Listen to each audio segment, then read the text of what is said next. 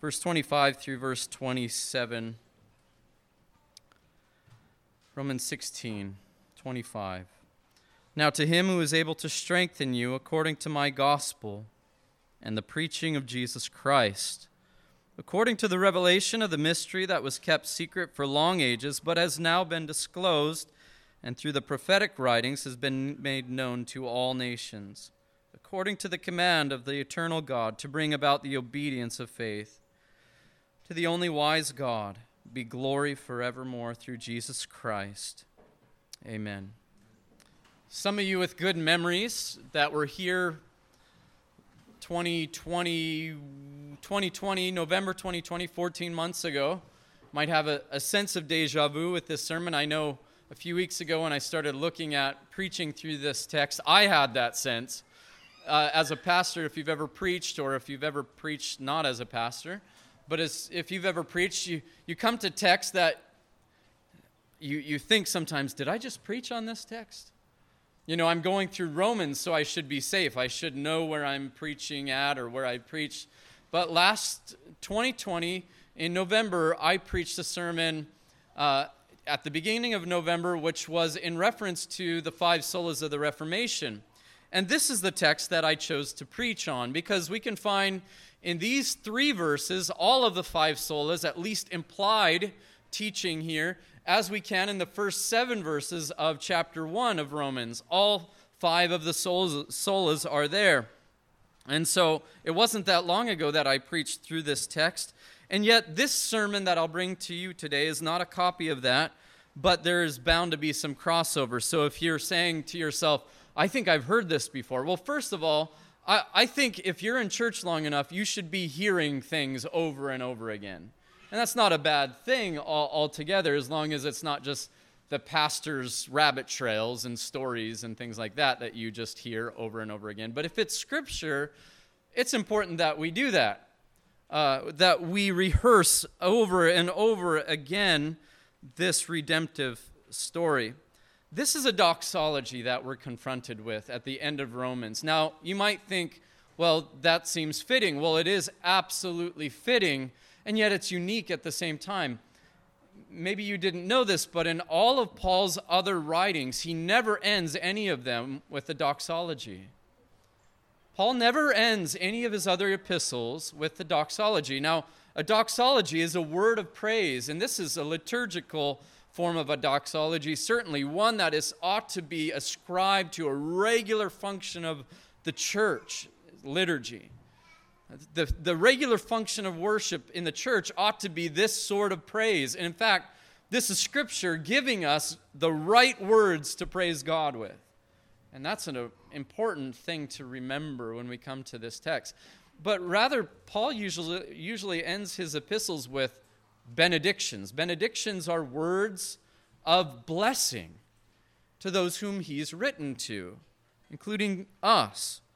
And so this is very unique. In fact, it's so unique that, which is not uncommon within the past 200 years, that many critics have said this doesn't belong to Romans, this doxology, because it's so unique, it's so out of the ordinary for Paul to do that it's funny how we paint people in certain boxes, as if people can't do something other than what they've done 12 times before, or so on. And this isn't even the last epistle that Paul wrote, and certainly we need to give leeway to the Holy Spirit as an instrument of inspiration, the instrument of inspiration as he inspires Paul to write. But I don't agree with that assessment that this doesn't belong. I do believe it belongs, and I believe this doxology is fitting and appropriate for this epistle, this most systematic doctrinal epistle that Paul wrote.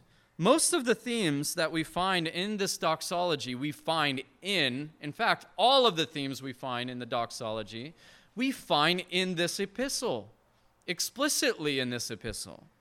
It seems like a very fitting way to end it then, to end as a means of praise, because what we find in the epistle of Romans is an epistle of praise.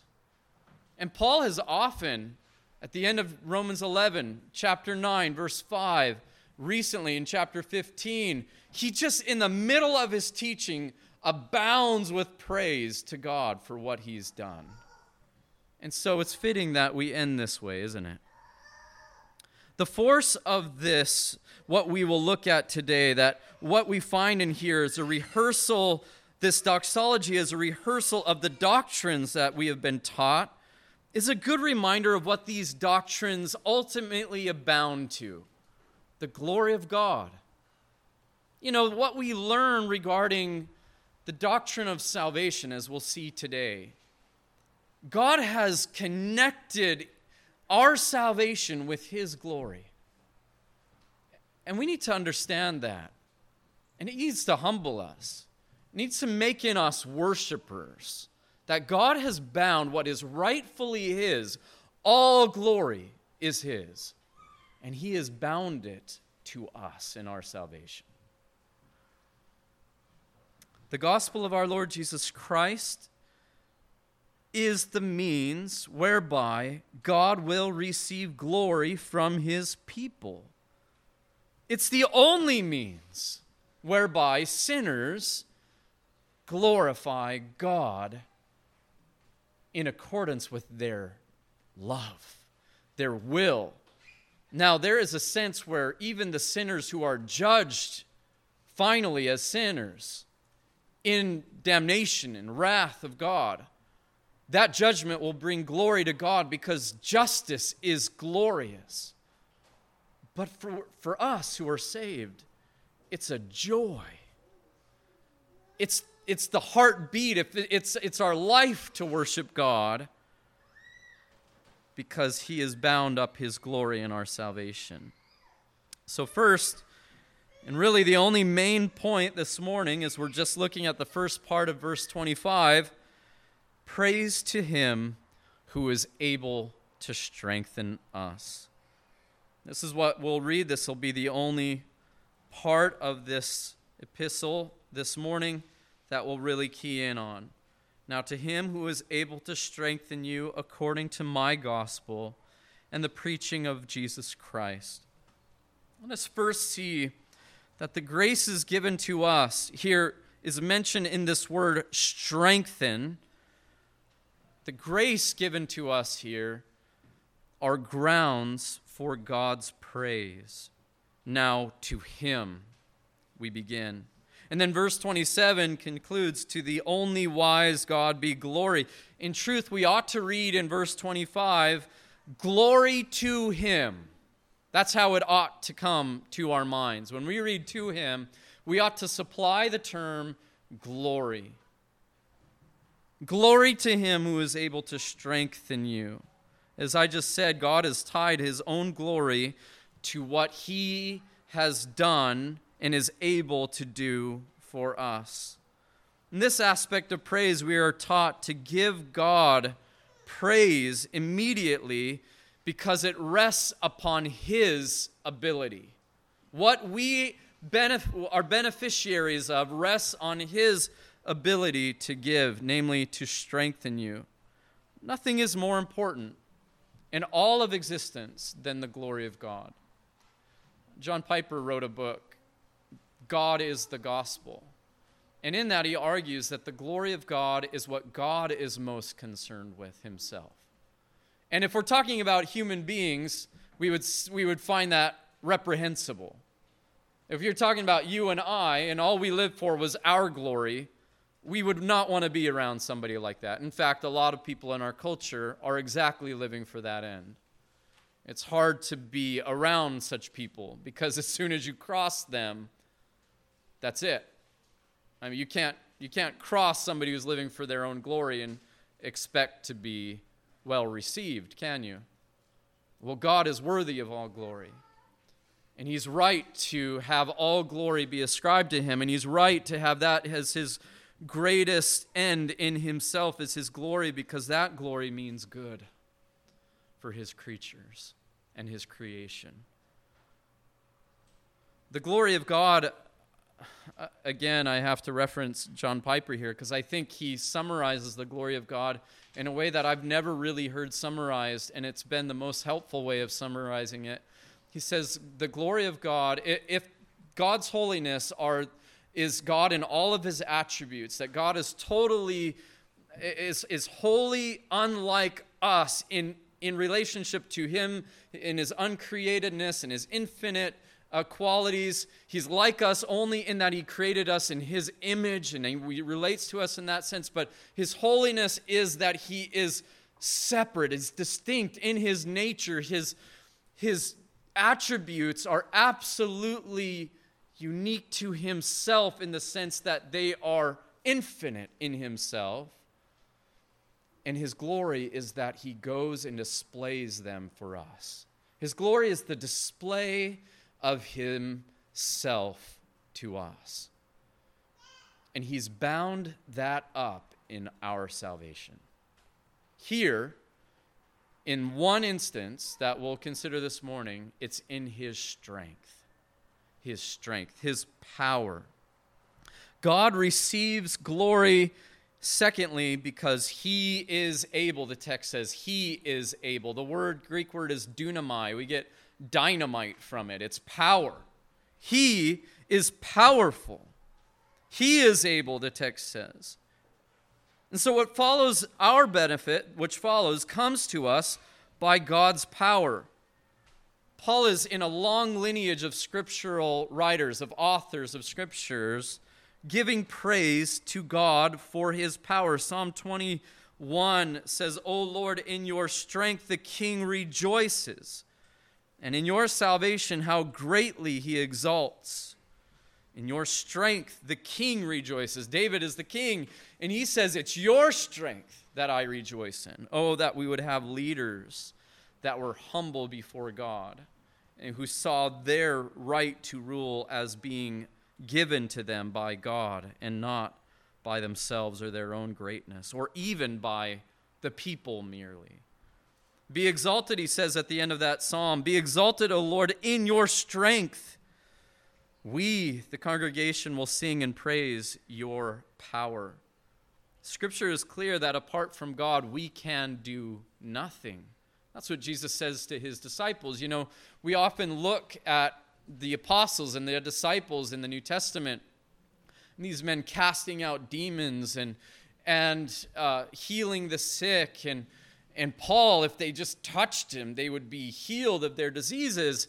And yet we remember that they did such things in the name of Christ, not in their own power, not in their own name, not in their own identity, but in the power of God.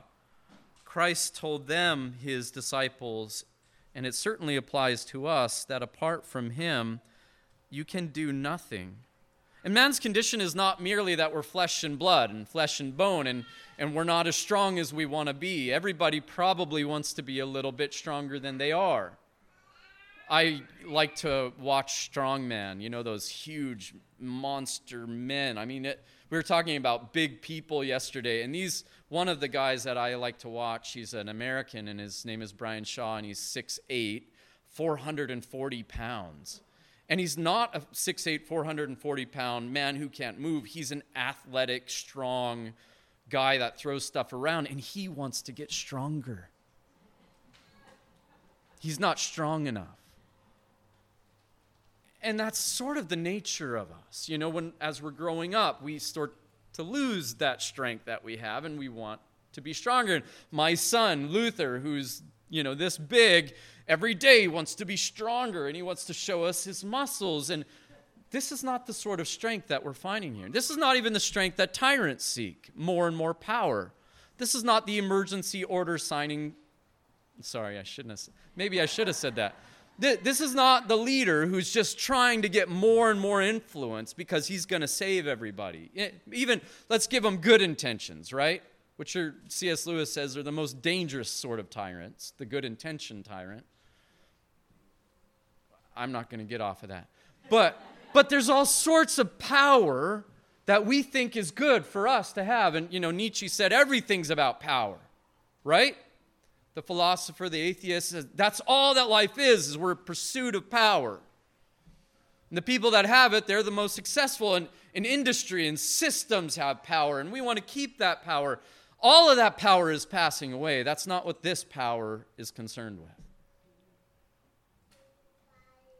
This is concerned with a very particular kind of power that has to do with a lack that all of us have. What is that lack? It's not that we get up in the morning and we can't lift as much weight as we used to. It's the kind of lack that Paul says in Romans 3, verse 9, that all of the world is under the condemnation of sin. That's where we lack. It's the kind that he talks about in Ephesians 2, that we're dead in our trespasses and sins. That's lack. Is that not lack? You're dead means you don't have ability, spiritually speaking, to relate to God. Jesus said, no one can come to the Father. Can is a term of ability. No one has the ability to come to him unless I draw him, unless he is drawn. And that is to be pulled up from a well by a rope. It's the pulling action. It's not merely a wooing action.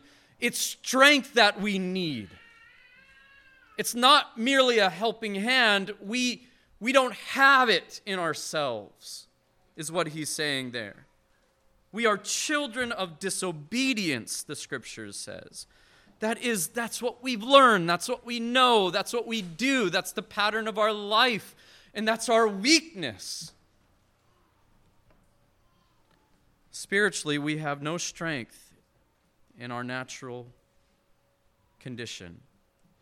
And so the great question is, how can we be saved? And this is the question that Paul has been concerned with since the beginning of Romans. And the answer here, very briefly, is that he is able. He is able. Third, strengthened by God unto salvation. Now, to him who is able to strengthen. That term strengthen is sterizo. And I don't know, I didn't find this exactly. I'm guessing that's where we get the word steroids from. Now, if you go to the strongman stuff, they're using that to get stronger, right? But he is able to strengthen or to establish you.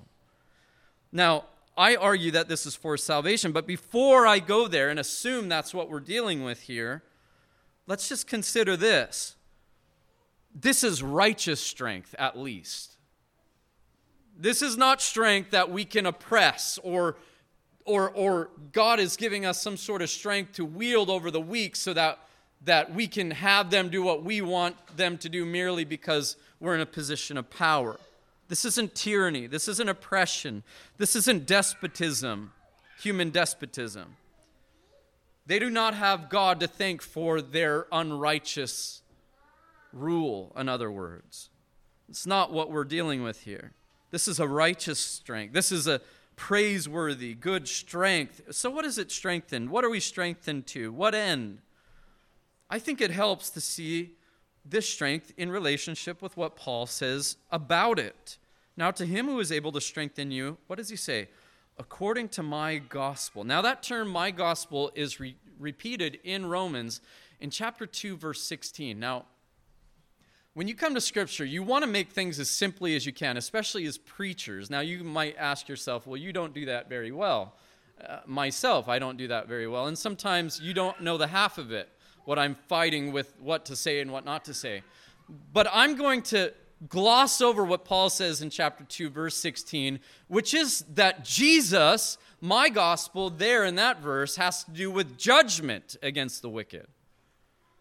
And I'm going to say that's not what we're praising God for here in his strength, according to Paul's gospel. My gospel. Now, my gospel means the gospel he's been entrusted with to go to the world, to preach Christ. Usually when we think of the gospel, we don't think of that as good news that brings judgment.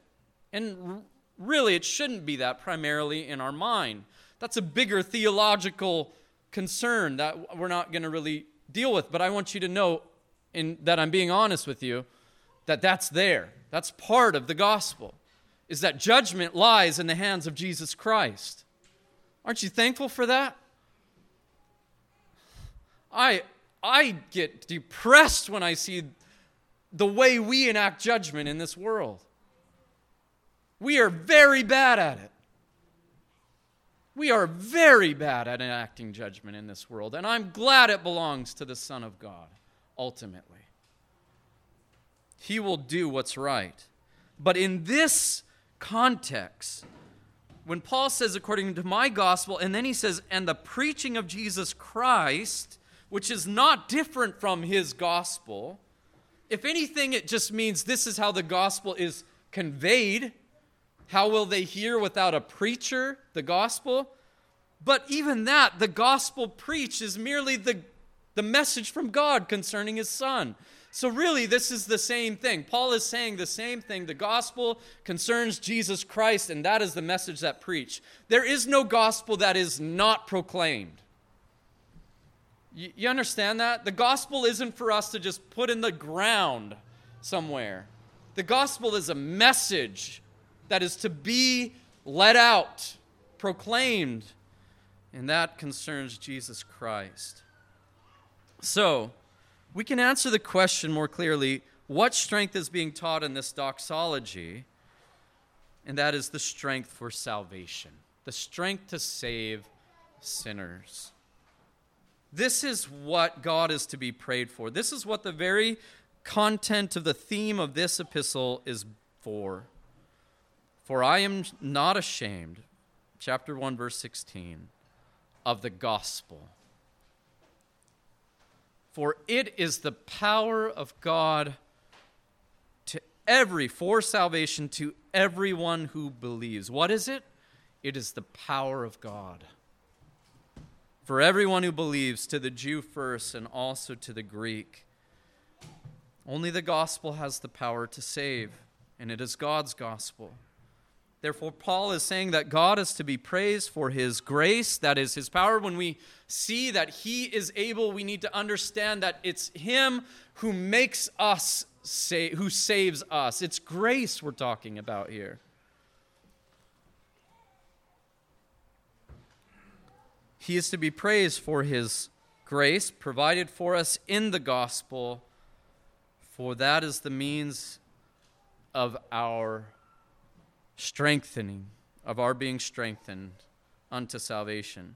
So what does this strength look like? And this is what I said at the beginning. This is actually why I decided to slow down at this final doxology. I was going to just preach all one sermon, finished last week, but I decided to slow down because it's good as we come to the end of this with a doxology that relates to what Paul has taught, to be reminded of what he's taught. If we're strengthened to what end? If we're strengthened to the end of salvation, what does salvation look like?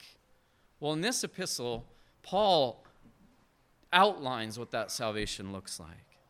Remember, it's in God's strength. First, the gospel is the means of our justification. The word justification we use as that which God declares a sinner to be just. It's a forensic term. It's a legal term. And in fact, we believe that it has to do with God looking at sinners and declaring them just. How does he do that? How does God do that? The gospel is the means of our justification. God pronouncing us just is only possible because of the gospel. Meaning it's only right, it's only righteous because of the gospel. Christ's righteousness, his death and resurrection are the means of a sinner's justification. Romans 3:20. I want to ask you to turn. I want you to go through these sections with us together. I'm not going to preach in detail on them, but I want you to see where our strength lies.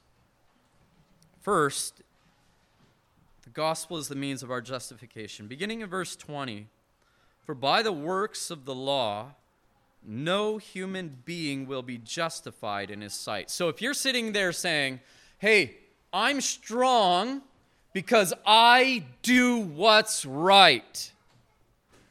No, you're not. You won't be saved by doing what's right. The works of the law. You hear that? Now, I'm going to say something later that you might think contradicts that. But let us be clear. No one is saved because you have done enough to get into heaven. You cannot. You are not able to do enough to get into heaven. Anselm wrote, you cannot make the debt up of your failures by doing good. We can't make it right. When we have a debt and we just do what's right, say for instance, if I can explain it this way, from today, if you were perfect from this day on, that would only be what's required of you by the law. You can never make up what is your debt according to the law by your righteous deeds. That's very much how Paul argues here. By the works of the law, you will not be justified before God. That is part of your weakness. You won't be justified in God's sight. Since through the law comes the knowledge of sin, you'll know what kind of a sinner you are when you try to live according to the law. But now, and here's the good news, the righteousness of God has been manifested apart from the law. Although the law and the prophets bear witness to it. That's next week's sermon. The righteousness of God through faith in Jesus Christ for all who believe. That's strength.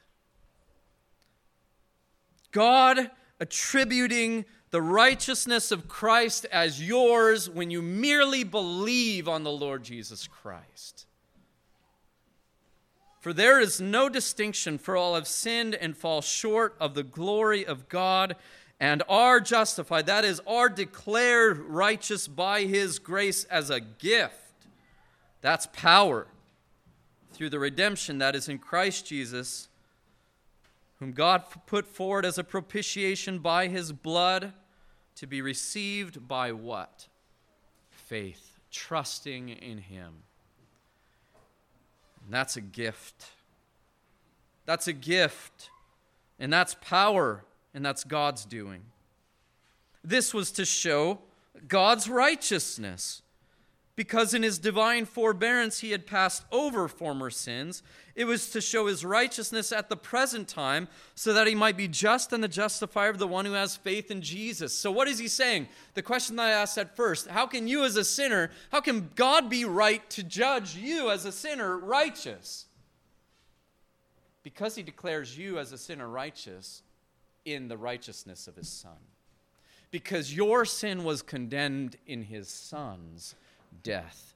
And your righteousness is yours only in your relationship to the Son and whether you trust him or not. Do you trust the Lord Jesus Christ? Then God is right. He is righteous to declare you justified. That is power. And God is to be praised for that. Apart from that, there's no salvation. There is no righteousness for sinners. Apart from Christ and his death on your behalf and his righteousness on your behalf, there is no justification for sinners. And then here's what tells us that this is God's doing. Then what becomes of your boasting? Well, it ain't because you did it. If I could say it so clearly and properly, it's not because you did it. It's not in your power to do it, he's saying. What becomes of our boasting? It is excluded. By what kind of law? By the law of works? No, by the law of faith. For we hold that one is justified by faith, that is in Christ, apart from the law, apart from your own works. That boasting only being in the Lord is a demonstration that it is his power to justify you. It's in his ability, his right to do so. And us, we are merely the recipients of his strength there. Our justification then demonstrates God's power in these two ways. Christ paid for our sins. He paid the ransom for our sins. He was the propitiation. That word is that the wrath of God was transferred from us to him. He became the mercy seat whereby we are shown mercy. His blood paid for your sin, his life, his death. Secondly, Christ's righteousness is counted as your own. This is how, in the next chapter, Romans 4:3, this is described. Abraham believed God, and it was counted to him as righteousness. Now, Abraham is that great figure of this justifying faith. And down in verse 23, he says that's not just for him, it's for us.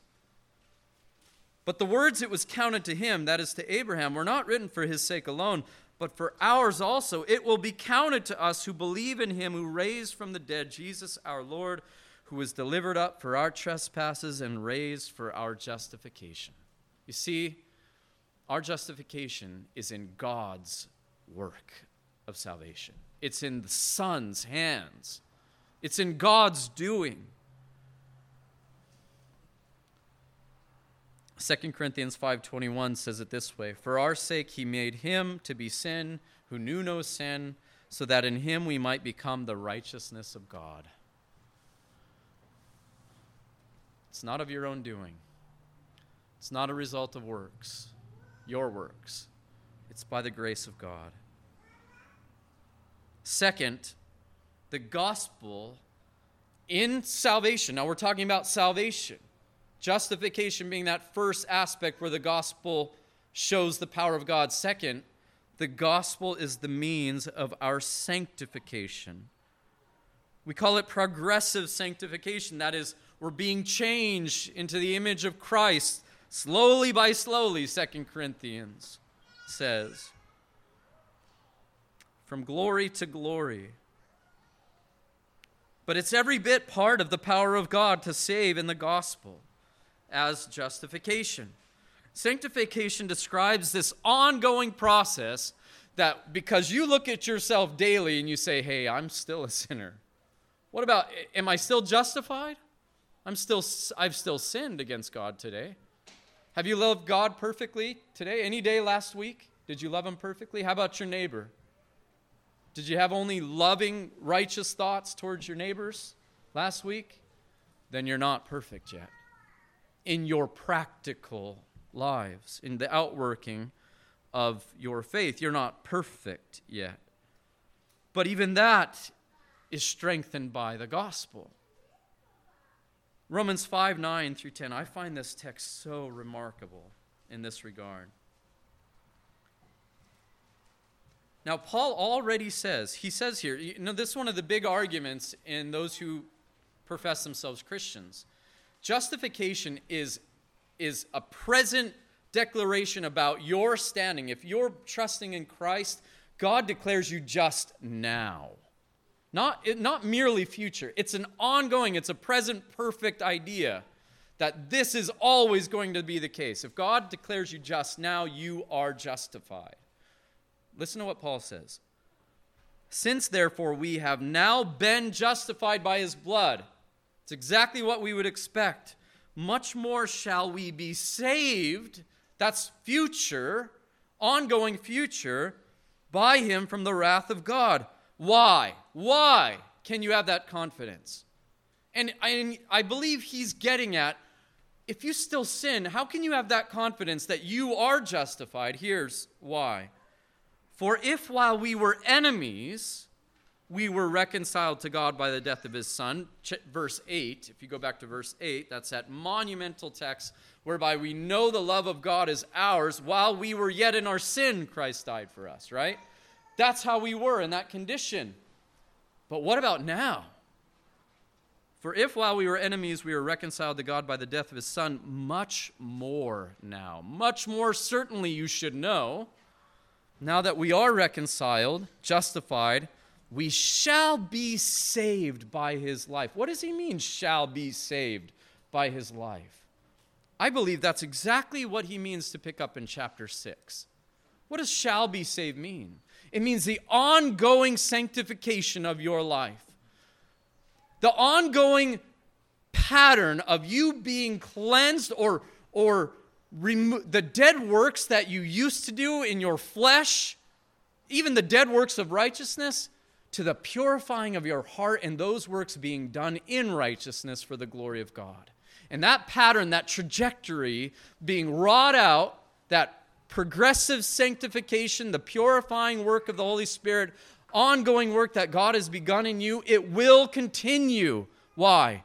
Because Christ lives. And he's going to see that what he began in you, he will complete.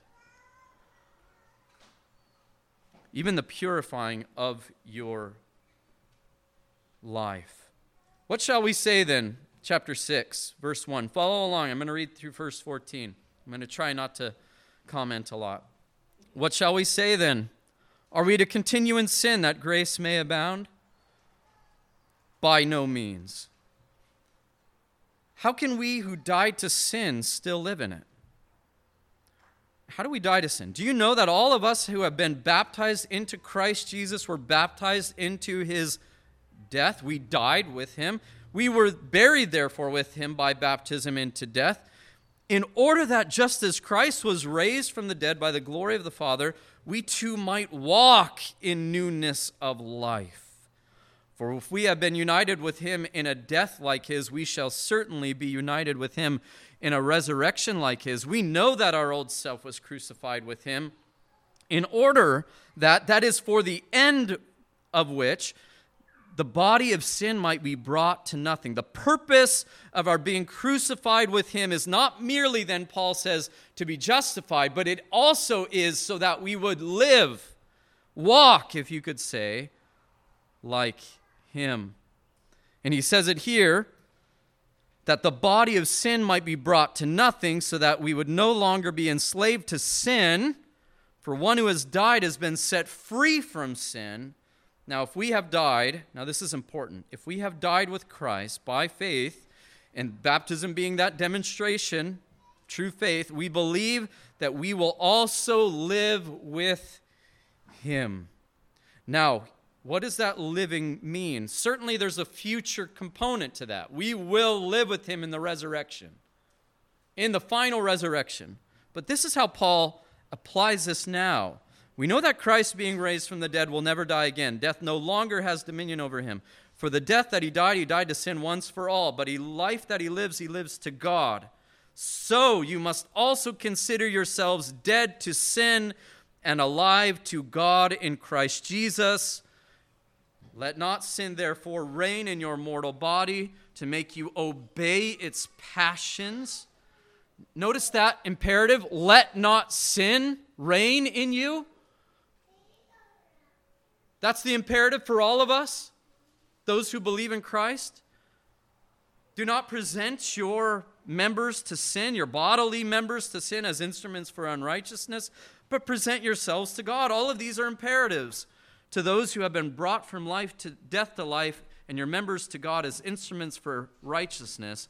For sin will not have dominion or rule over you. Will have no dominion or rule over you. That's power. That's power. Listen, why is that? Since you are not under law, but under grace. So if the first question was this, shall we continue in sin that grace may abound? And he says, by no means. God forbid. Why? Because that is not what grace is for. Grace is the power of God, if I could say it this way. It's the mercy of God on steroids. It's God's mercy in you so that you will not be continuing in the deadness of the life you used to live. The life when you had no life, spiritually speaking. That's what Paul's point is. Why can we expect to obey this imperative, this ought? You ought not present your members as sin, right? He just said it several different ways there. Because you're under grace, because the power of God unto salvation rests on you. That's why you can expect the imperative to be lived out, that you will obey God and not sin. He goes on in further detail, but that's not always the way in experience that we find ourselves, is it? The Christian experience is not always that we sense that we are powerful over sin, right? Are we going to be honest with ourselves? I like to talk about what Paul deals with here as the trajectory of the Christian life. Now, trajectories can be put off course for a time. I absolutely believe that there are times in every Christian's life where we will backslide to some degree or another. But that is not the trajectory of salvation that God has saved us unto. That trajectory finally is moving forward in likeness to Christ, according to Scripture. But because we don't always experience that, I think God in his mercy has given us chapter 7. You have the Apostle Paul in chapter 7, after just giving us this victory speech about practical righteousness being a work of grace in our life, to say when Paul goes to chapter 7, says we are not under the law anymore. We're under grace, but the law is not evil. And the law still has this function. It teaches me of my continual sinfulness. Do you hear that? I'm not going to go through all chapter 7. But Paul, he goes and he says, when I see the law, it seems to entice me to sin, even in this condition of new covenant grace. And so the question that we're often faced, Paul asks it. When you're struggling with sin, do you think, hey, that's cool?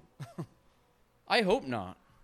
No Christian that I know is comfortable in their sin. No Christian that I know is comfortable in their sin.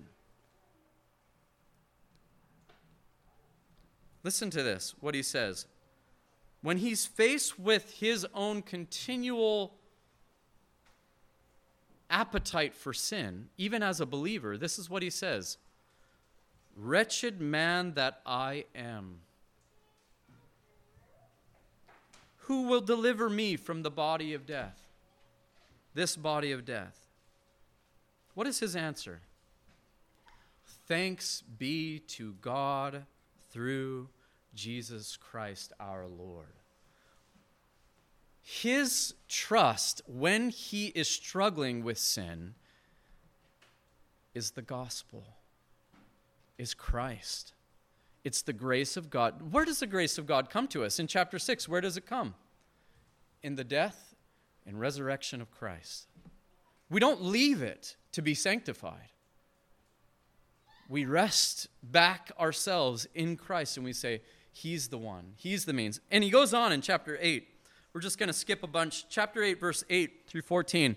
How does Christ give us the victory in our struggles against sin? Well, Christ gives us the Holy Spirit, his Spirit. Verse 8. Those who are in the flesh cannot. They're not able. They have no power to please God. You, however, he's speaking to Christians here, are not in the flesh, but in the Spirit. If in fact the Spirit of God dwells in you. Anyone who does not have the Spirit of Christ does not belong to him. But if Christ is in you, remember we talked about faith and unity with Christ and the giving of the Holy Spirit. Although the body is dead because of sin, the Spirit is life. That is power, ability, because of righteousness. If the Spirit of him who raised Jesus from the dead dwells in you, he who raised Jesus from the dead will also give life to your mortal bodies through his Spirit who dwells in you. This is the strength of God. This is the hope of sanctification, and it's bound up in the gospel of God concerning his Son. So then, brothers, we are debtors not to live to the flesh, to live according to the flesh. For if you live according to the flesh, you will die. But if by the Spirit you put to death the deeds of the body, you will live. For all who are led by the Spirit of God are sons of God. What's the trajectory of your life? Are you fighting against sin in your own power? You'll fail. You will fail. It's in the power of God, the Holy Spirit, whom we have as a gift by God when we trust in the Lord Jesus Christ. Our sanctification cannot be won in our own power. We cannot become more like Christ by our own power, but it's the gospel influence in us, ongoing, that enables us to be more like Christ. Christ's indwelling Spirit, the Holy Spirit, is the means. He's the power that enables us to please God with the way we live our life. And let me just remind you that apart from faith, it is impossible to please God. And that faith is union with God through Christ. Third, the gospel is the means or the power of our glorification. Glorification is that doctrine that describes the end of our salvation, which is to be conformed to the image of Christ. Having no more sin, having no more alienation even in our daily walk, no more grieving the Spirit. It's final at that point. We are restored in full to the image of God, and yet even more to the image of God's Son. Chapter 8:22. For we know that the whole creation has been groaning together in the pains of childbirth until now. And not only the creation, but we ourselves who have the first fruits of the Spirit groan inwardly as we wait eagerly for adoption as sons, the redemption of our bodies. That's a key there. Because as we learn in 1 Corinthians 15, 1 John, the redemption of our bodies means that we are like him when we see him as he is. It's like his resurrected body. That's what we're going to be raised with. No hint of sin anymore in us. Listen, for in this hope, that final redemption, glorification, listen to this, were saved. That work that God began in you in your justification, we were saved for the end result, to be assured, our glorification. Now, hope that is seen is not hope, for who hopes for what he sees? And then we go down to verse 28, and we all love and know these texts, and we know that for those who love God, that loving of God, that's sanctification. That's God's work. That's his ongoing work. If you love God now, it's because he's continuing that work in you that he began. Those who love God, all things work together for good for those who are called according to his purpose. For those whom he foreknew, he also predestined to be conformed to the image of his Son. Listen to that. For those he foreknew, he also predestined to be conformed to the image of his Son. This is eternity to eternity, God's purpose in salvation for his people. He foreknew you. He foreloved you. He calls you. That's that effectual, powerful calling to himself through Christ. The giving of faith, all the gifts of salvation are there included. He predestined you to be conformed to the image of his Son in eternity, in order that he might be the firstborn among many brothers, those who look like him. And those who he's predestined, he's also called. Those whom he's called, he's also justified. And those whom he justified, he also glorified. It's certain. Our salvation is certain because it's in God's power. It's in God's power. The question on the heels of this salvation regards power, doesn't it? Verse 31, what shall we say to these things? If God is for us, who can be against us? Beloved, God should be praised for his power. His power is the only means of our salvation, and it is certain. And nobody can contend with God.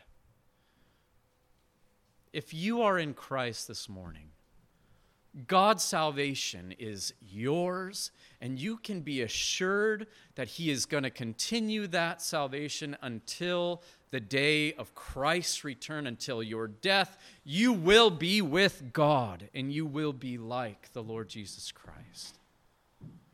holy, pleasing to the Father in every aspect.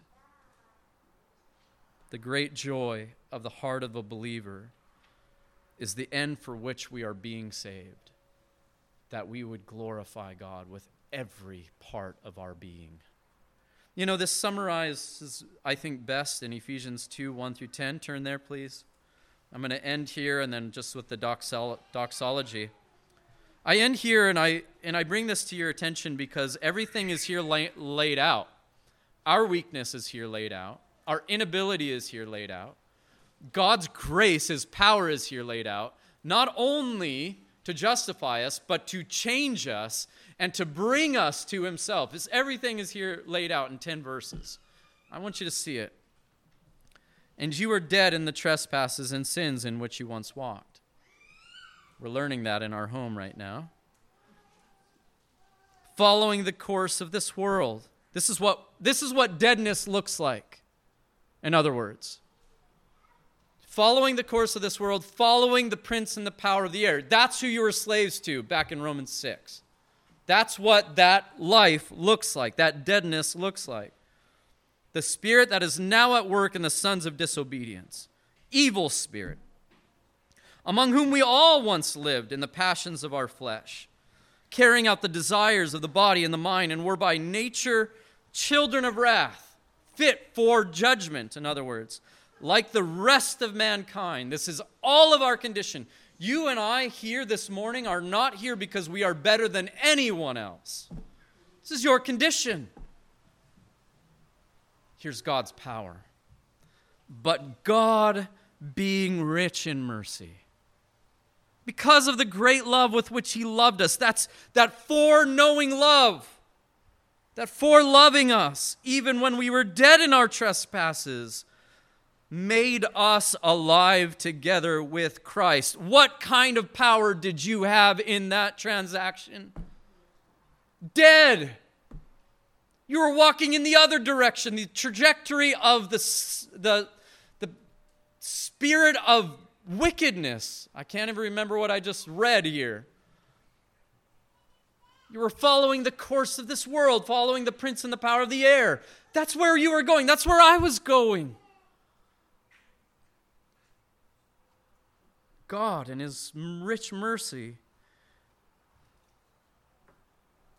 when we were in that condition, He made us alive together. What's that called? What does He call that being made, that work of God which makes us alive? By grace you have been saved. That's why I say grace is mercy on steroids. Because grace is that power of God that sees to the change of our trajectory, that sees to the change of our lives, in our eternity, in our everything. By grace you have been saved and raised us up. This is the end for it, but this is already true. And raised us up with Him and seated us with Him in heavenly places in Christ Jesus. Don't go there now, but later read Colossians 3. Read the results of that. There, what that means. Seated us with Him in heavenly places in Christ Jesus, so that in the coming ages He might show the immeasurable riches of His grace and kindness towards us in Christ Jesus. For eternity He might show us His power to save us. For by grace you have been saved through faith, and this is not your own doing. It is the gift of God. All of it is the gift of God. Your faith, salvation, beginning to end, your different lifestyle, everything is a gift. It's by the power of God. Not a result of works, so that no one may boast. For we are His workmanship. His workmanship, that's power, underlines that. Created in Christ Jesus for good works. No longer following the course of this world, which God prepared beforehand that you should walk in them. And the end of this is that the glory of God is tied to his ability to save his people from their sins in every capacity, in every way that sin would have dominion over us. God is powerful and able to save you. So glory to him who is able to strengthen you according to my gospel and the preaching of Jesus Christ.